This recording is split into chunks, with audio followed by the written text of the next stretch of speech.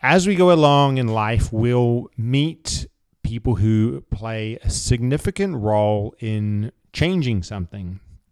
So these are significant people. And it might be a quick passing. It might just be a short meeting. And it might be something longer as well. It might be a relationship. It might be positive information or positive influence, or it could be negative as well. And it could be a lesson that we learn through the association or working with this person as well. And at the time that I met today's guest, Amy Bowe, I was in a lot of pain. I was a business owner. I owned a gym, strength and conditioning coach, personal trainer, and I was even an ambassador for Lululemon down there in Melbourne. And I was all of these things. I had this identity, and yet I was going through this back injury, and I couldn't really move very well. I could still lift and, do a lot of the Olympic lifts, especially when I warmed up, but I couldn't get out of a chair comfortably. And it creates a lot of conflict because we have this identity, and I had this identity, and all of a sudden this was a mismatch, and all of a sudden I couldn't do these things that I was supposed to be able to do very well. And Amy came into the gym that I had, and she was doing some mobility and strength exercises, which to me at the time seemed completely ridiculous, if I'm totally honest, and yet still sparked my interest enough that after, seeing this maybe 4 or 5 times, we got to talking, and she took me through a little one-on-one session to show me what she did. And I resonated with her story of going through a back injury as well. And I got effectively 3 kind of exercises that I started to work on after this session. And I committed to doing them for a month. And I did them every day for a month because I tried going to physios. I tried all sorts of other things, and I wasn't getting a result. And I was frustrated. So I did the 3 exercises, and long story short, the pain was not only completely gone, but I could move far more easily and more freely. And it was quite remarkable. And so this was a significant event and a significant person in my life because it changed how I looked at something. It changed the way I walked through the world. It changed how I moved. It changed what I engaged in going forward in my training, and then eventually what I would teach others and what I would pass along. So it was quite impactful, and today we had a great conversation, and we talked about injuries. We talked about this mindset and this shift in perspective that happens through injuries, which can be a gift and a teacher. And we talked about exercise and training, of course, and movement, and we talked about Amy's work. Amy works with women and helps to educate them and allow them to step into more powerful versions of themselves and understand things like training and movement and also nutrition as well, and how to approach this stuff from a really powerful place of love and abundance, which sounds overused and corny, but if you stick through the episode, I think you'll start to understand exactly what I mean. And it's really cool. This is John Marsh, and you're listening to the Access Potential podcast.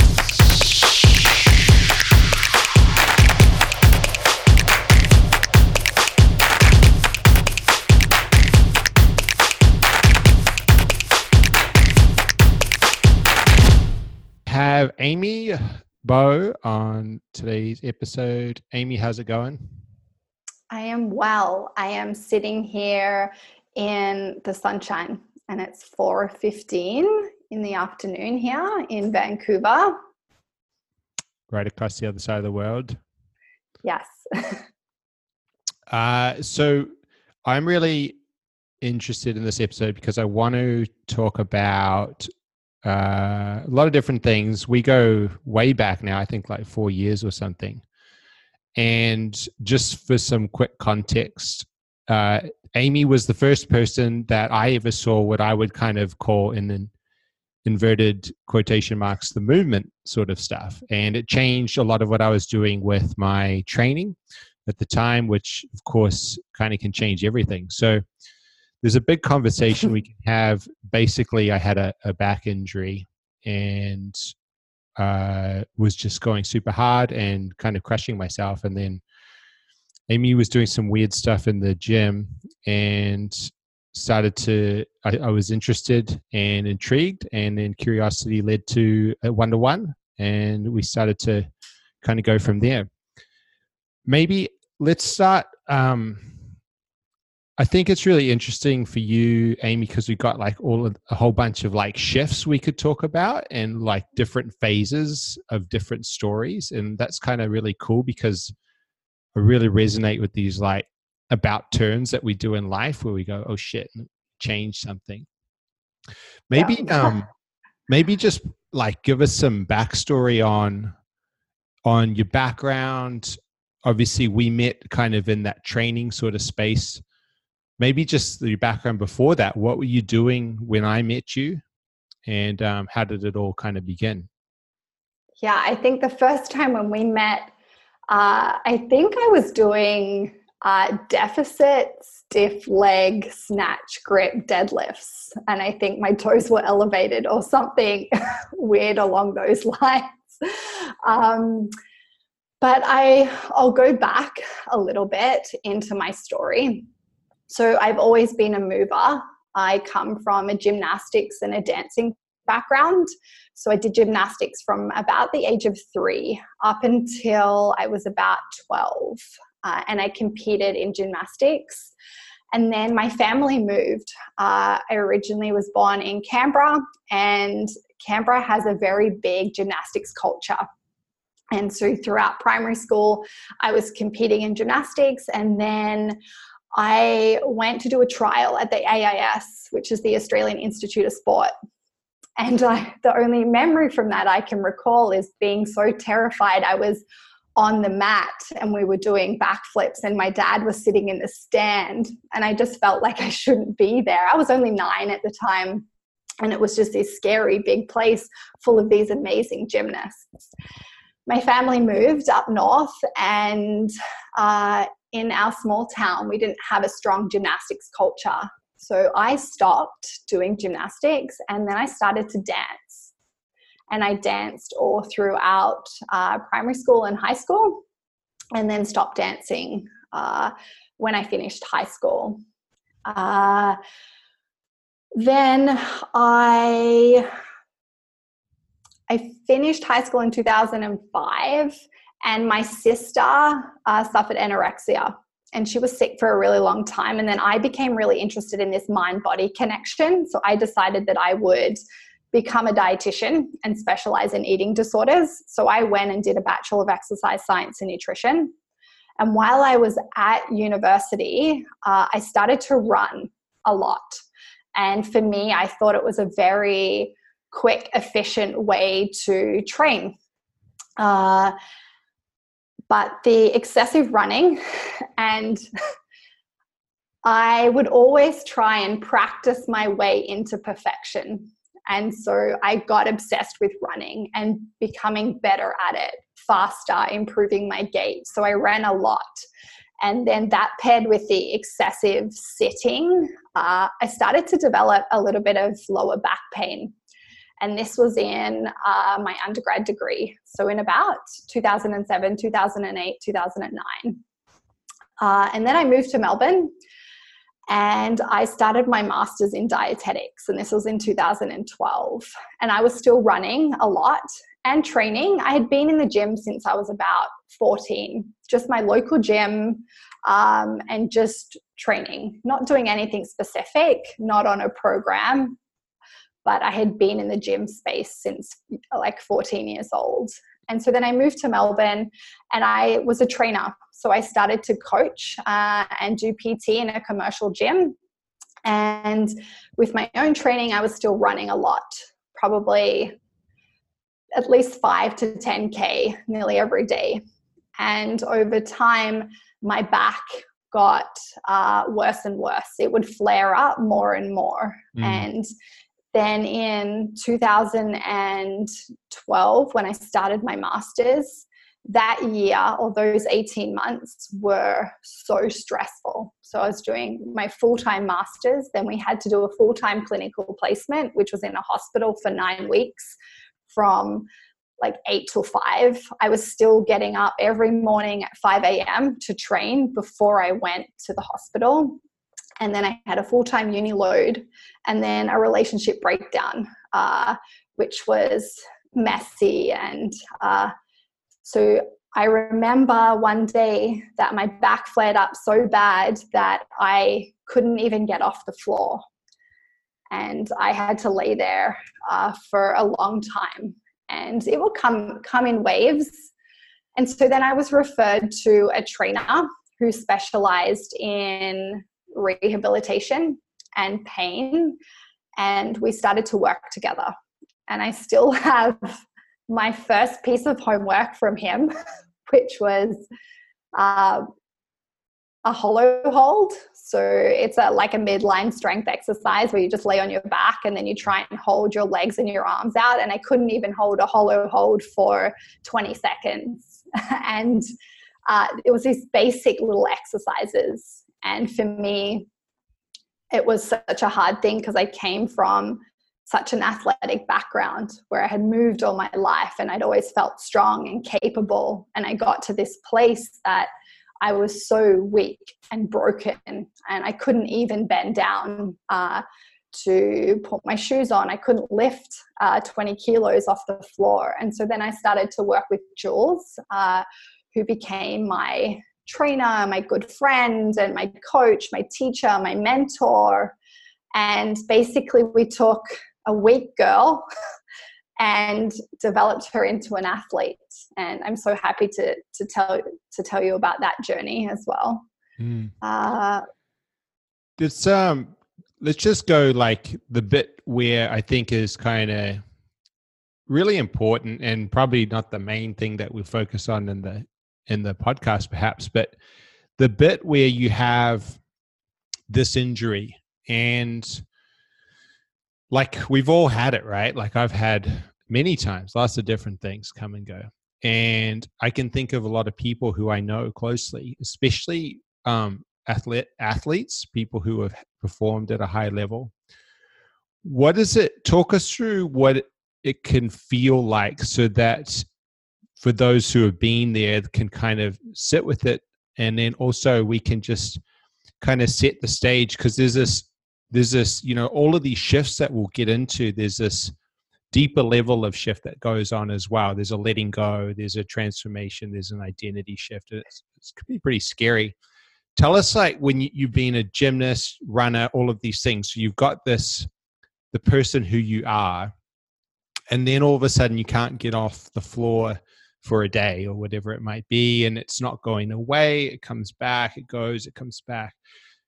Just go back to then and talk us through the mindset a little bit, because I think a lot of people resonate with this and it can be pretty sticky, huh? Yeah, it can. And this, when I was in this place and this journey, was probably one of the hardest things that I've ever done in my life. And so I got to this point and this first session with Jules, and my homework was 3 basic things, and that was all. And I felt just weak and broken, and I was so disconnected from my body. I was actually in a really yucky place. Like, I had hormonal imbalances. I actually got shingles, which is very rare in a young person. So I was quite a mess. Super stressed. So stressed.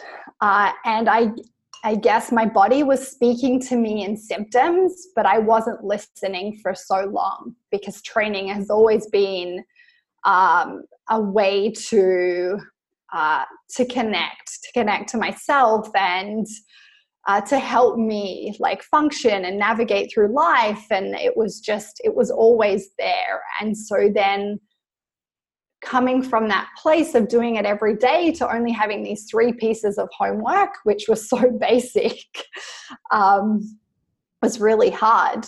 But Jules was very unconventional, very innovative, very against the status quo. And so I was attracted to him straight away and his approach to training and the body. And he disrupted a lot of views that I had around training. I was trained very traditionally through university and So my training style was quite traditional. And then he started to disrupt all these things that I believed around the body and around training. And we started to do work together that was just very different from what I'd ever experienced. But the feeling that came with that was fear.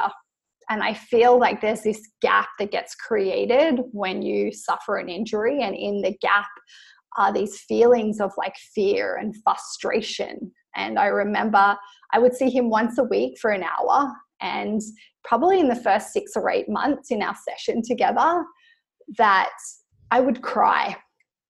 Not because the work was hard, but because I just felt so weak and so broken, and I couldn't see the end. Like I was stuck in this place where I thought it was permanent, that I was always going to feel like this. But day by day, session by session, we slowly started to cultivate a healthier, stronger spine.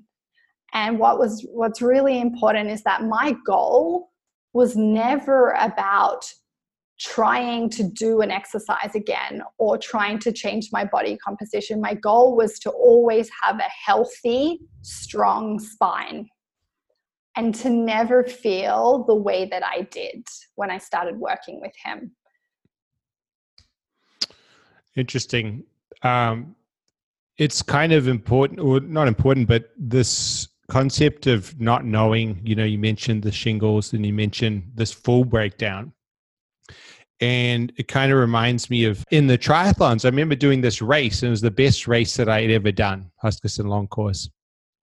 And I came back from this race and I went back to Sydney from Jervis Bay, couldn't get out of bed for like 5 days. And I think it's really interesting because my position now is basically that there's, this huge addiction to exercise out there. And it's like, it's insane. And I kind of look back at myself at almost to the last 20 years, 15 years. And it's like, whoa, like that's really crazy, right? Like how much the mind, how we go through these stages, right? Where we're like, yeah, we're onto it. We're getting somewhere. And then boom, like something happens. Okay, we got to learn. And it might not be in the physical domain that it might be a mental emotional domain that triggers us and makes us realize the physical was the place we're overreaching or addicted or whatever it was. Maybe talk a little bit about, because I know you work with a lot of people and women in particular, but this thing where, it's like, and it may have been at that instance or it may have been later on, we're doing the thing, we're training, whatever it is, we're doing our routine and everything's really great, but then everything breaks down, right? Sometimes, and inevitably it stops us. It's like, oh shit, here we go again. And in the first few times, that's really scary. And then all of a sudden you're like, okay, I'm starting to like not pretend that I know as much anymore and just kind of go with it and keep learning. Talk to us a little bit about that. I always say it's like the fish can't see its own water. The fish in the bowl can't see its own water. It's like going. And it's really easy for other people who have been there to go, oh yeah, maybe you're going a little bit too hard there. And we're just like, no. This is like, talk us through that perception shift a little bit, maybe, at that stage or later, or, what does that kind of mean to you? Yeah. So it took me about 12 months to rehabilitate and develop this strong, healthy spine and get full range of movement back pain-free. And then one day, Jules taught me how to snatch, which is an Olympic weightlifting move. And I just had this natural ability to be able to do it. And it's quite common with a lot of dancers or gymnasts that they can pick up the technique or the pattern really easily. And I remember the feeling that I felt in that session. That was like the first time again that I felt strong and graceful and powerful again. And so I went on a journey and started to Olympic lift. And I started to compete in Olympic weightlifting. And this journey ties in really well with your question. So I started to compete in about 2015, and I suffered a couple of injuries. So a couple of things came up, like my ankle was sore, I hurt my knee a little bit, I had wrist pain. I trained a lot, like 3 or 4 hours a day, mostly to master the practice. I became very fascinated with the Olympic weightlifting, with becoming good at it. And I felt it fueled this feeling of me feeling strong and powerful and graceful again, which I hadn't felt in a really long time. So I trained a lot, and eventually I suffered a really bad rib injury where I dislocated the head of my fourth rib away from the spine in 2016. And I couldn't lift for probably about 6 or 7 months. And I had been lifting for 2 years and competing. And so this time away from lifting, I didn't handle it very well at all. It surfaced a really deep attachment that I had to lifting. And so I learned that I was basing my self-worth on the bar, the number on the bar, how well I lifted. And my body had been speaking to me in symptoms for quite a long time, and I wasn't listening. So these things that were coming up, these little injuries, it was trying to tell me something about just the volume or the frequency or the load, or my ability maybe to not be able to recover from that. But I didn't listen to them until I had this bad rib injury, which I couldn't, the day that I did it, I couldn't breathe without pain. And that was for a couple of weeks. I couldn't put my shirt on. And so this was so hard for me because this was the first time that I went back to that dark place with my spine. And I thought that I would have learnt with my spine, and I would have learnt something within that journey, and I did, but I still went back to that place of like, oh, this is permanent. I can't lift, and I didn't really know what to do because that's all I had focused on for so long, and it was at the detriment to my body and the detriment to a lot of relationships in my life as well, because it was the focus. And so who you are is getting questioned again. Yeah. So who I was getting questioned again, because I was now a weightlifter. And in my weight class, I wasn't the strongest, but I was the prettiest. I had the best technique. And for someone whose story is around, we only do things that we're good at, and my armor is perfectionism, it fueled it very well and was one of the reasons why I loved doing it, because I was really good at it. And so then I was therefore questioning, like, who am I now again? Because I feel like that weak girl again, and I don't feel like that strong, powerful weightlifter. And so I stepped away from weightlifting because of this attachment, this negative attachment, and how it had saturated my whole life and really affected a lot of my relationships. So I walked away. Did you walk away physically? Was this when do you think, it was before you moved to Canada, or do you think that move was a big part of it, like geographically not being in the gym, in the same space with the same people? Yes. So I tried to hold on to it a little bit when I first moved here. Yeah. But I was disconnected from my weightlifting club and from my coach, and we no longer worked together. And so I guess that disconnection then allowed me the space to actually just step back and just explore that, or even start to, because when I was in Melbourne, I was still working with my coach, and my goal was to get back to lifting and get back to competing. But then I moved to Canada, and this is nearly 3 years ago. And I was disconnected from that world. And then I started to explore this whole idea of where is the playfulness, because it became a job for me. Like, I remember I would finish work some days and it would be 8 o'clock at night, and I would drag myself into the gym to complete the session. And it was no longer fun. There was no playfulness there. And affected the relationship with my coach as well. And so when I moved here, I just stopped lifting. I let go of the bar. And I decided that I would try and find,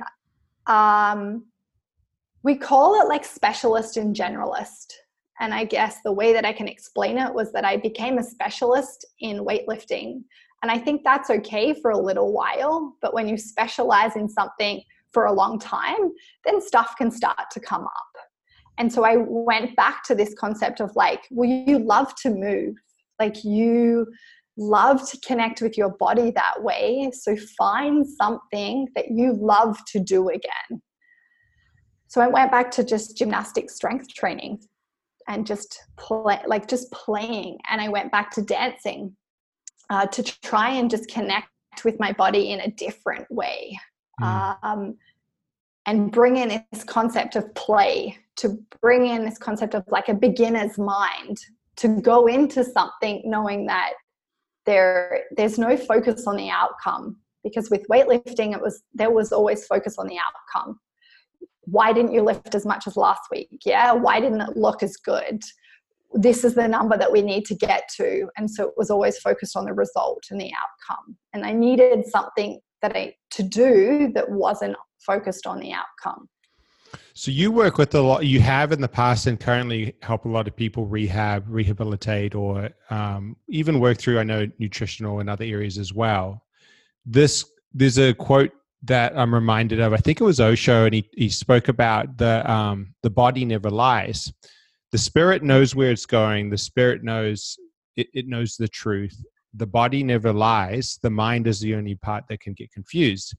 And it's like you talked about the symptoms were telling you something, telling you to change something. They're like an injury, whatever it might be, saying, hey, here's a little red flag, like something you're doing in your life isn't stacking up, and we're going to let you know and alert you about it. And I see this as like all the time, right? It's like in a class, whatever it might be, an athlete, particularly athletes, because it's part of the identity, right, of the training. But the symptom pops up, and it's like, but it could not be an athlete. It could be in any area of life, right? It could be stress. It could be anything. And there's this resistance, and it's like, we can't pivot until it's almost catastrophic, and then we have to.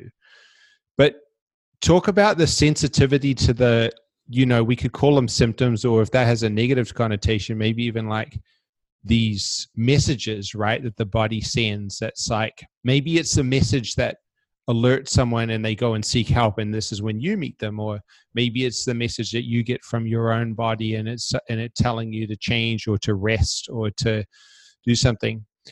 How have you found that changed over the time? Like once you just kept going until you couldn't get up off the floor. Now, how do you talk to people about injury or pain or these little messages that are coming through? Because I think a lot of people listening are probably sitting there with a message right now that's telling them something. Obviously, we don't know what, but just that posture. How do you go about that openness to look at these things now that you've been through it so many times? Yeah, from a place of curiosity and exploration. And so after I had my rib injury and I didn't deal with that really well, I really worked hard to come from this place of curiosity and exploration. And so a year or two ago, I tore my meniscus in my knee. I was doing some crazy mobility move. And I dealt with that so much more gracefully because I came from this place of curiosity and exploration. So it had sent me a message, quite a strong message, just because I was doing something a little crazy, but I wasn't attached to my training or doing a certain thing. And so that allowed me the space to come from this place of like exploration and curiosity. Actually, what is my body telling me? And now I get to enjoy the journey of rehabilitating it. And I'd never really done that before because it was always just fix it. And so you can keep doing what you're doing. Where now, if I do something and I feel like a little bit of pain or a niggle or I get a little bit injured, I always come from this place of exploration. And what I mean by that is, like, if you have a little bit of back pain, you need to get curious about it. Like, you need to move your spine a little bit. What is actually causing it? Is it actually the physical body, or is it your stress? Is it your environment? What's actually going on? If you have knee pain, like, what's causing the knee pain? Are you spending a little bit of time down, like actually in your squat or in knee flexion, or exploring what actually causes it? And so with my own body and through my own training, it now comes from this place of curiosity and exploration. And it also comes from that place with the people that I work with. And so I'm really there just to help them explore and get curious. Yes, I have the tools because I've been doing it for so long now. I have tools to help fix the pain or fix the problem. But really, I invite them to explore it and get curious, because I could give you the tools and the knowledge, but if you don't understand it and you don't understand your body, it's not very powerful. And then there's so many lessons in that. You should be able to help yourself fix anything if you understand the process and you understand when you come from this place of exploration and curiosity about your body, that it's really empowering, because then you're connected to yourself. And then from there, you can start to, fix your injury or decrease your pain. This other sentence, I think it was Sharon Salzberg, and she said that there's resilience and self-compassion. And it kind of reminds you what you're talking about. It's like curiosity and acceptance and self-compassion. And it's like the other thing that occurs to me, though, is like that may not be possible if the attachment is so strong to being the runner. It's almost like, it's amazing to see, for me, it was like the triathlete basically eventually put me like lying flat for a week. And it's like that attachment to the person who is the certain specific thing is so strong that I kind of wonder sometimes whether you need to go through it before you can get curious, because it's almost like your blinders are on. You can't.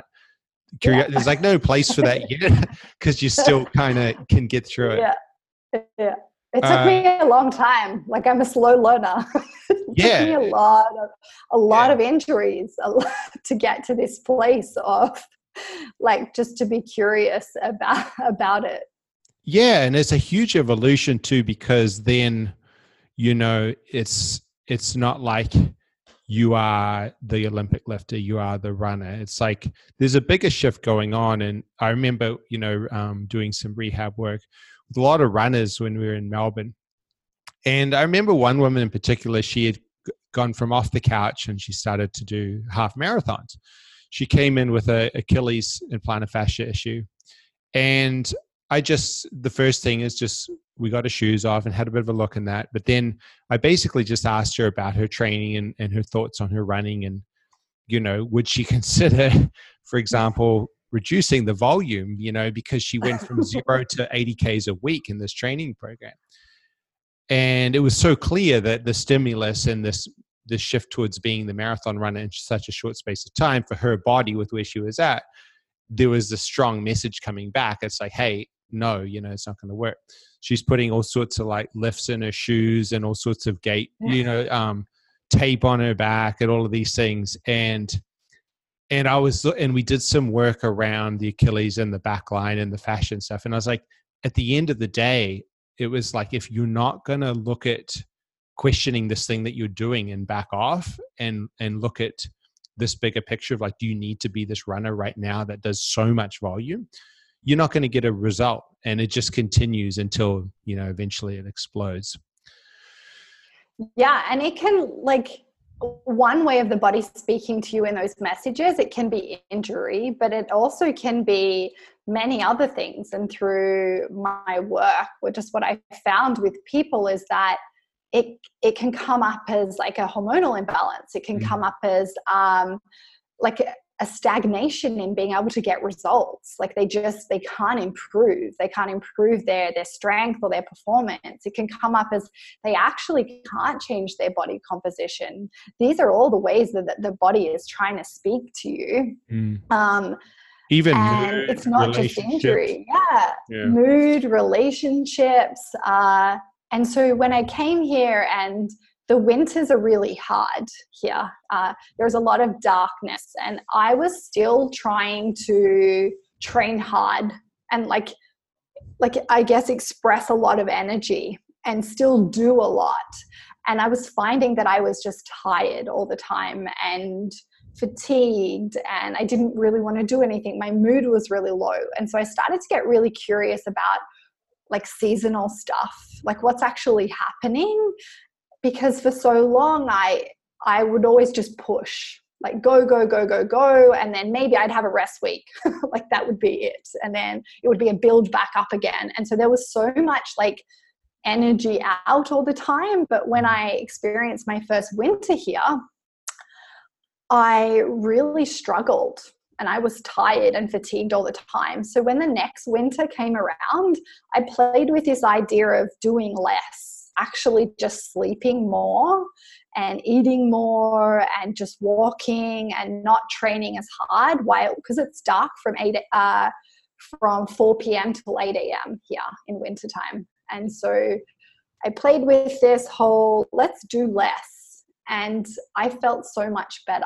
And so then I got really interested in this seasonal stuff, in like listening to like the rhythms and the seasons. And that's helped me connect more powerfully with like my body, because for so long I was just always an expander. I was always a doer. I wasn't very good at resting and recovery. And like, I think stress is okay. Like stress is important. We need it. We need it to change and to grow. But it's like the amount and our ability to be able to recover from it that I see as the issue.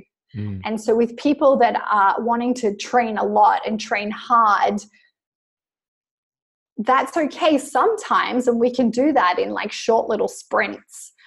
But we can't do that over a long period of time. And then we also can't do that if the rest of our life is stressed. And so if we experience stress from the moment that we wake up, and then we're adding this training load on top of it, that there's too much of it, and then we don't have the ability to be able to recover from it. So a big learning for me has been around this seasonal stuff. Yeah. There's a lot of things that I want to go into from that. The stress thing, I think there's the also not just the magnitude and consistency, but the unseen nature of a lot of it. And it's going back to that goldfish and the fishbowl. It's like things like financial stress, when you think about it symbolically, what it can do to a person is this, looking over the shoulder at all times, and what it's like a threat. And when we have this, this triangle of love, safety, and belonging, and in the middle of that, we have this ability for playfulness and connection, all of these things. It's like if we've got financial stress, work stress, emotional or relational stress, these things that could be small but a little bit insidious, that we're kind of ignoring, little gaps that we're not sort of closing and addressing, that curiosity and playfulness is like, it's impossible. It just, you know what I mean? The body isn't open to it. It's really interesting. So, the thing that occurred to me is I think that what you're doing by working with people around this stuff is really important, because I wasn't able to see the water that I was in as the goldfish in the triathlon and the Olympic lifting. And I can go through a list of 50 different mental, emotional occurrences where you're in it. You're like, no, it's all good. This is what I need to be doing. This is my goal. This is where I'm going. And then boom, everything blows up, and then people don't want to talk about it. But I have to talk to people, I'll talk to someone, talk to Cole, my mentor, or talk to other people to get the other person to look in. And it's actually an engagement to have someone who's both been there and is honest enough to say and ask the hard questions that are going to make you look at the things that you're engaging in and basically ask you if it's worth it and shine a light on what you're actually doing versus kind of what you think is going on in your head. Yeah. So I work a lot with women, and they're so focused on the outcome. And a lot of it is to do with body composition and weight. And so they are doing this type of training, which may not be the right type of training for them. It may not be serving them right now, but they're so focused on this outcome. They're so obsessed with like weight, shape, or size, or food, or that all almost is like a chronic underlying stressor. This like obsession with like their weight, shape, or size, or doing the training and getting the result, getting the outcome. Like what I found, their why is not from this place of like playfulness and joy and love and connection. It's from this place of fear and scarcity, and it's very outcome focused. And so they're not enjoying it. So it's not joyful. They can't get results, whether that's a strength result, changing their body composition, and then their body is speaking to them in these messages. And a lot of it is hormonal stuff that comes up. And so they're in this place. And when I start working with them, it's just starting to explore this. It's like, what's your why? Can you break it down like a little bit more? So what might come up for somebody that's a consistent or common or typical message that their body might be telling them that maybe their training or their work or something is like too much, too masculine, too not a right fit for where they're at the moment? Yeah. So what I see a lot is hormonal imbalances. And that comes through with like body composition. So you could have excess like abdominal fat there. What I see a lot is pain and injury as well. And lack of results. So these women that I'm working with have been training hard for a really long time. Like high intensity training for years, if not decades. And they've been dieting for decades as well. But what's happened is that then they've birthed this disconnection to their body. So they actually aren't connected at all. The type of training or the way that they're eating is fueling that disconnection. And so the work that we just start with is just around exploration. It's what's actually going on. What is the body telling you? Where are we at?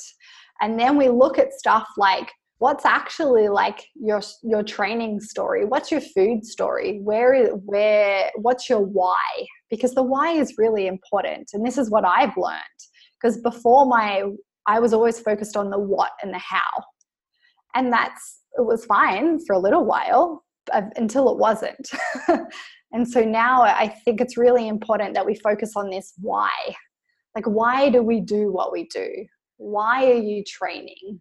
And what I found is that it really needs to be from connection. And yeah, it's cool. Like, of course you can have a goal and you can learn a cool skill. Like, that's fun. And I'm not saying that that's like not important. And you can train hard, but really when it comes back to it, it's that you're doing the training to connect to your body, because it's teaching you a lot about yourself. The body gets to speak to you, I guess, through movement. I'd love to talk a little bit about, because there's so much that plays into this, the environment that you train in, the type of programs, the type of clothes you're wearing, how you embody the whole sort of thing. And I guess what kind of comes to mind is you've got like this, I guess, typically masculine approach to something which might be task oriented. And it's like, I'm going to go to this place and do this thing and learn this thing. And it's like, or I'm going to achieve this goal. And then you've got maybe a more feminine energy of like through connection and flow and even love and a little bit like definitely a different approach. And obviously you had exposure to dance. And I know that could be on either side of that coin as well, depending on the context. But, is there anything you could talk a little bit about that? Because I think it's really interesting, like culturally, obviously there's some imbalances, I think, with the women that you work with. I guess zooming out, is there anything that comes to mind that you have learned through your own journey or through your study or research that you kind of go into that stuff? Does that make sense? Yeah. So with the work that I do with women, it's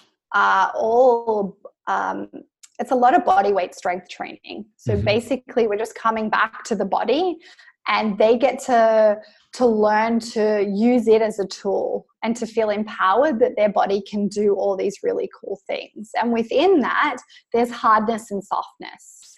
And so for a long time, everything that I did was hard, a lot of hardness. Gymnastics is very hard.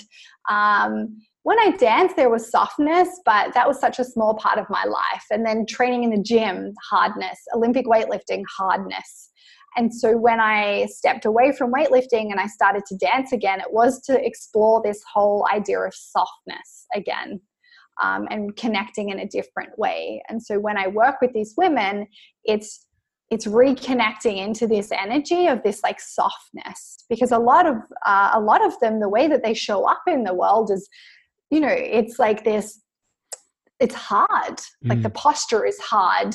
The doing brings hardness. Yeah. The busyness and the role that they play and their training is very hard. And so we play around with this idea of like softness and bringing a softness energy in, which really challenges their thoughts and beliefs around what training really is. And I guess that's a big part of my work.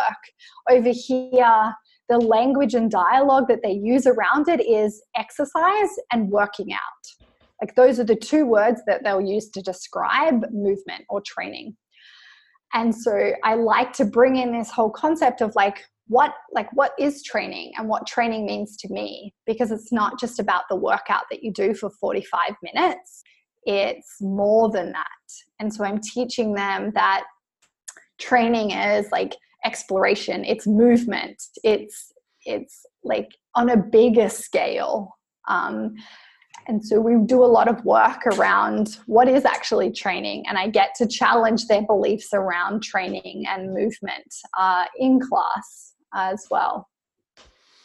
And how do you see with the clients or the people you work with, or even yourself, when you balance or when you look at this way of training of the physical stuff, how do you see it impact other aspects of their lives or your life? So relationships, jobs, whatever else it might be.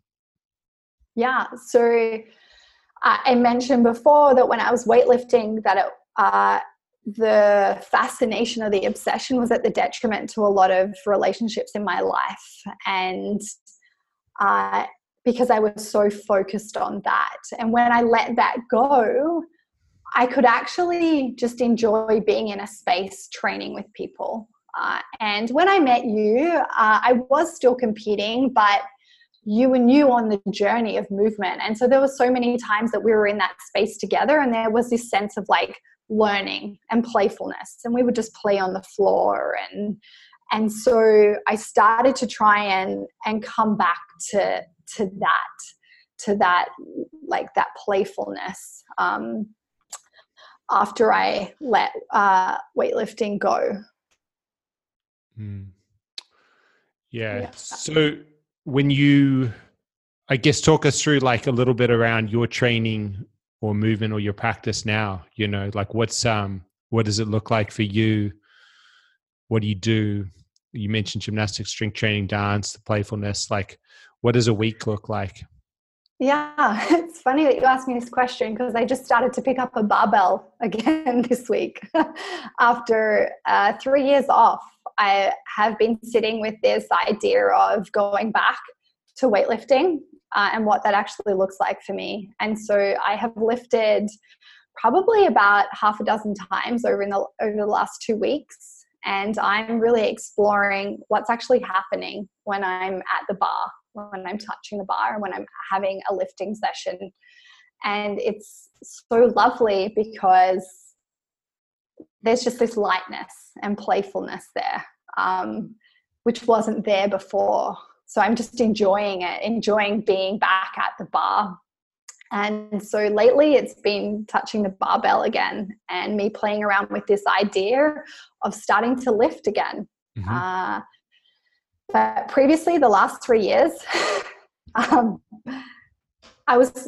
guess I was called, Carson said that I've been lazy for the last 3 years, like very sloth-like, because I have just been walking a lot, training when I feel like it. And that could look like some hand balancing stuff. It could look like gymnastics, strength training. So just work on the rings. And then I started to dance again. So it looked like going to have a dance lesson once a week and then playing around with this idea of softness and finding that within my body because it had experienced hardness for so long.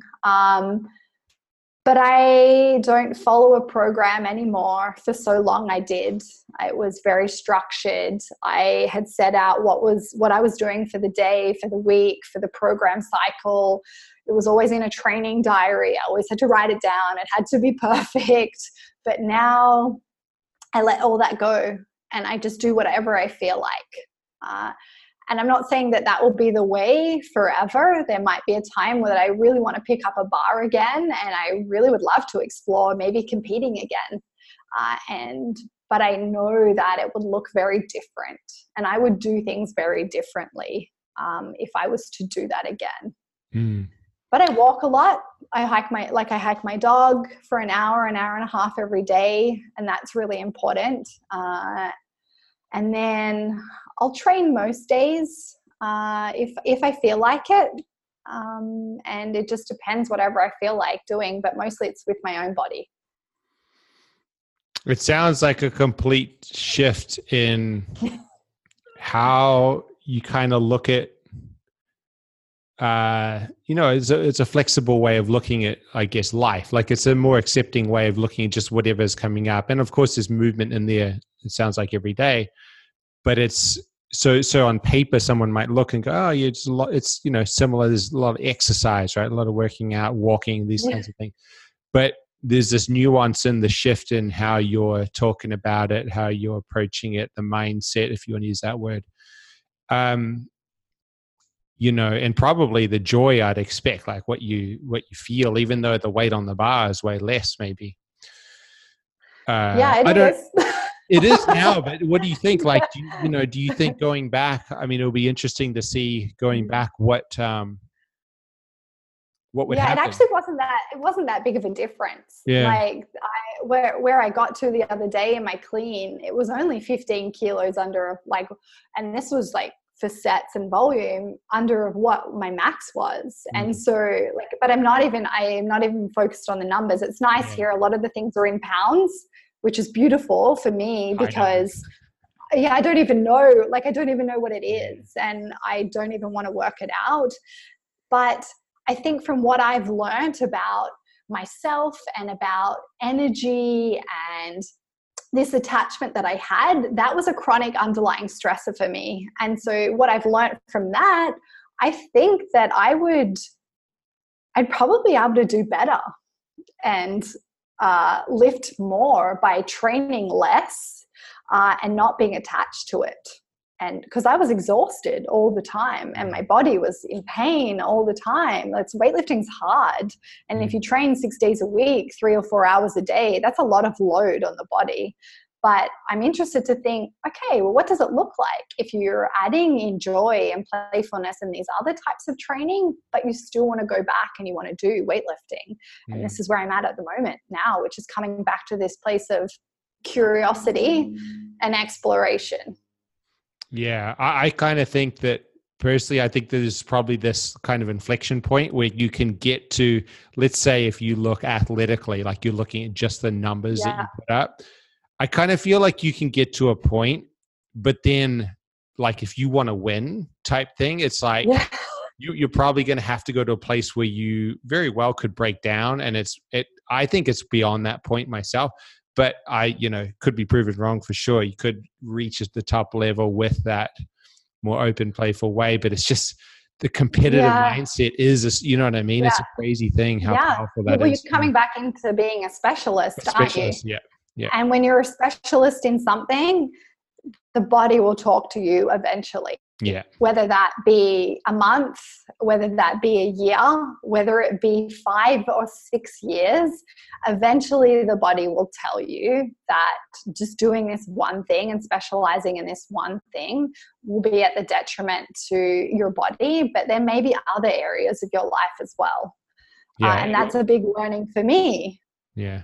It'll give you long enough, you can specialize for long enough that your ego can get like richly attached to this one identity. And once it's attached significantly, it'll then tell you and it'll like floor you for a while. So to follow a pattern. That's what I found. Yeah. So, it's like we're not happy being a generalist. We're not happy at just being okay. It lets you go for a while till you get good enough to think in that. So just quickly, let's talk about what you do with women, what your work is, the kind of journey that people might go on, or the who's it for, I suppose, the person that's listening, what's who do you help? What do you do? Yeah, so over the years, I found that women were getting drawn to me. So I guess that became my little niche, were these women who had been chronic dieters for a really long time, maybe had suffered disordered eating or eating disorders. We haven't spoken about this, but I did work within the dietetic space, and I did specialize in eating disorders and did stuff around body image and self-esteem. And so over time, I kind of navigated back to this training space, and I stopped practicing as a dietitian and really moved back into this, movement pillar. And I enjoyed connecting with people through movement. And so what I found is that I was attracting women that weren't getting results, or they were coming to me because they just felt so stuck. There was so much out there that they didn't know what to do. And so when I start working with them, we start looking at just exploring where they're at, just for them to get to connect to their body. And so I talk about it as in like the short way home and the long way home. So they've taken the short way home for a really long time. And the short way home is like the shortcuts, the programs, the diets, the models or the systems, or like the ways to do things. Even other people's opinions can be a shortcut. And so for so long, they've just been so focused on this result and taking the shortcut, but they never actually get what I call home. And so home to me is coming back into the body, one where one feels like connected and safe and secure. And so when I work with them, it's about this whole idea of coming home back into the body, because you need to connect to your body to be able to then go out and do all the things that you want to, whether that's through movement, whether that's through work, whether that's in your relationships, whether that's as like a parent, as a mother. And so I teach them this concept of taking the long way home, which is, it takes a longer time, but I guess I talk about it's like taking the scenic route. So yes, you can go like the short way to work or the short way to the gym, and you don't even pay attention. There's no awareness. You just get there and you get there as quick as possible. But what happens if you take a different way, which is a longer way, but you get to see something really cool or something different, or the environment's a little bit different, or you actually learn a little bit more about yourself. And so the work that I do with them is this concept of taking the long way home. And that starts with coming back into the body. So where am I at? What do I believe about food, about training? What's my story? So what's my food story? What do I believe? What's my story about training? And then where do I want to go? So what's my why? And so we work on finding a why that's from this place of like love and connection. And this is where we start, which is pretty much inviting them to drop anything, like any rules, any guidelines, any diets, anything that they followed before, and start to build trust and attention with their body. And it's really scary and it's really uncomfortable. Yeah, it reminds me. There's like the little animals, like the little birds and stuff like that. When they're in a scarce state, like if they don't have a lot of food, they exploit their environment and they won't venture. They'll stick to like a little radius around looking for food in the same places. And when there's abundance and they have a lot of food and they're well fed, they'll explore and they'll leave the nest or go walking all the way around, look at different places, find new food. And it's kind of like what you're saying. Seems like it's like, okay, you've got this routine, this program or whatever you're doing, like, and it's sending these messages and it's saying, hey, you know, you might want to rethink something, or there might be a bit of conflict here, a bit of pain or frustration. And it's like you're helping people to shift themselves. They do this movement themselves into this more abundant state in their own body by letting go of a lot of that stuff first. Then you can explore and you can do the things. But it's like, what I'm hearing is it's like you don't explore and go out and find the things, the little nuggets and all of the change that you want to make. First, you need to come home, you need to come back into the body as the first thing to shift that whole state, to move into that abundant state. And sometimes that might even be maybe letting go of some of those things that you wanted so bad, you know? Yeah, often it's a lot, letting go of a lot. Yeah. A lot of the things that they've wanted. Yeah, so that's right. It is the letting go and really just the allowing and the receiving, but they need the support there to learn how to actually start to listen and connect. Because there's the disconnection has been there for so long, and there's so much information out there. There's so much noise that they don't know what to do anymore. Well, and I'm not here really to give the education or to give, because there's so much out there. I'm more here to support them and to help them learn how to connect, because I just believe that when you can connect powerfully to yourself and you understand your body, from there then you can go out and, you know, you can do whatever. You can achieve whatever, but first you need to connect to yourself. And there's a way that I like to train, and there's a way that there's a reason why they're attracted to me, I think, because it's very different from what's out there. Like, I'm not a big believer in high intensity exercise. I am very sloth-like in my training. You know, I rest a lot. It's very strength focused. I come from a very different place with food. It's always been about like this place of abundance and like, what can I add in? And it's fuel, but it's also from this place of like joy as well and connection.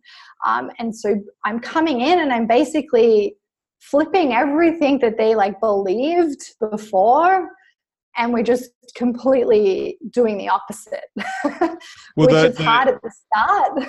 Yeah, it's huge, right? Because normally you've got this idea that through matching the model that I see around me, I can look a certain way or I can feel a certain way or whatever. And then I'll accept myself and I can love myself because I'll be fitting in and other people will show me that that's a right fit. But that's problematic because there's no connection to your body, to your center. Whereas what you're doing is saying, okay, first thing is we're going to reconnect, basically give the middle finger to everyone else for a little bit, and nothing might change in the body. You might look the same. Everything might be exactly the same. But once that different posture, acceptance, self-love, connection is there, then we can move towards change because your physiology is in a position where it will adapt. And when it can adapt, you can go and do whatever you want to do. Lift weights, lose body weight, whatever it is that's your goal. It's from a place where your body will respond, your mind will respond, and it's sustainable. It's not the other way around. It's like you're coming first as a human, not everyone else, and then trying to match and then feel good about that. Yeah. And it requires patience and time. Like what comes up is the best way I can explain it is that when I was a child, we'd go on really long road trips and we'd be in the car, me and my two sisters all sitting in the back. And we would always be like, are we there yet? Are we there yet? And so when I start working with women, this is what they are saying. Like, when will I get there? When will I be able to lose the weight? When will I be able to do the 5 pull-ups? And I understand that because I also came from that place. But I can't give an answer to that because I don't know. Yeah, I don't know. Everyone is so different and everyone's journey is so different. And so this question of like, are we there yet? And the whole thing is like we never really we're never really going to arrive there. It's not about that. It's about the journey. And I'm finding that they have these great expectations so great expectations to look a certain way, be able to do a certain thing, but it might not match reality because like life is busy and they're mothers and they have jobs and like their expectation that they hold on themselves for what they need to look like or what they need to achieve may not be it may not be attainable if they're not coming from this place of like love and longevity. And it's not, I'm going to say it's attainable. Definitely. I can get someone there. You can get them to lose the weight or you can get them to get the outcome or the skill, but it's like at the detriment to other areas of their health. So if you want to focus on that so much, what's happening to your relationships? Like how's it impacting your health, your energy, how you relate to your children, to your partner? Like, is it actually worth it? Or can we work on this connection and this self-acceptance and coming from this place of like compassion and patience? And then maybe we get there. Maybe you get there, but it's not even about that. Yeah, the last conversation I had was with this guy, Adam Sellers, who runs the Pressure Project. He takes people freediving. And he talks about how he was speaking, this was just last week, about how when he'll take people down this rope, that's how they go. Like maybe it's just 10 meters when you're starting out. And we always want to get to people put their eyes to the bottom, this plate, like to get to the bottom. And then they touch the bottom, and the first thing they do is put their eyes up to the surface to get back up to the surface. But the problem is it's your concentration, your attention is on the place that's forward, it's in front. And when people really start to get results in the freediving, they go from 10 meters to 20, 30 meters when they're just beginning, is where as they go down, they're just watching the rope and they're just focusing on literally where they are. And it allows the physiology to be present, which then allows them to get the depth that they couldn't have gotten when they're focusing on the end plate. And it's Yeah. kind of a similar thing. It sounds like it's like, yeah, we can maybe get these changes. Cool. Really, though, we're looking at how you're considering yourself in this world today and how you're kind of looking at life.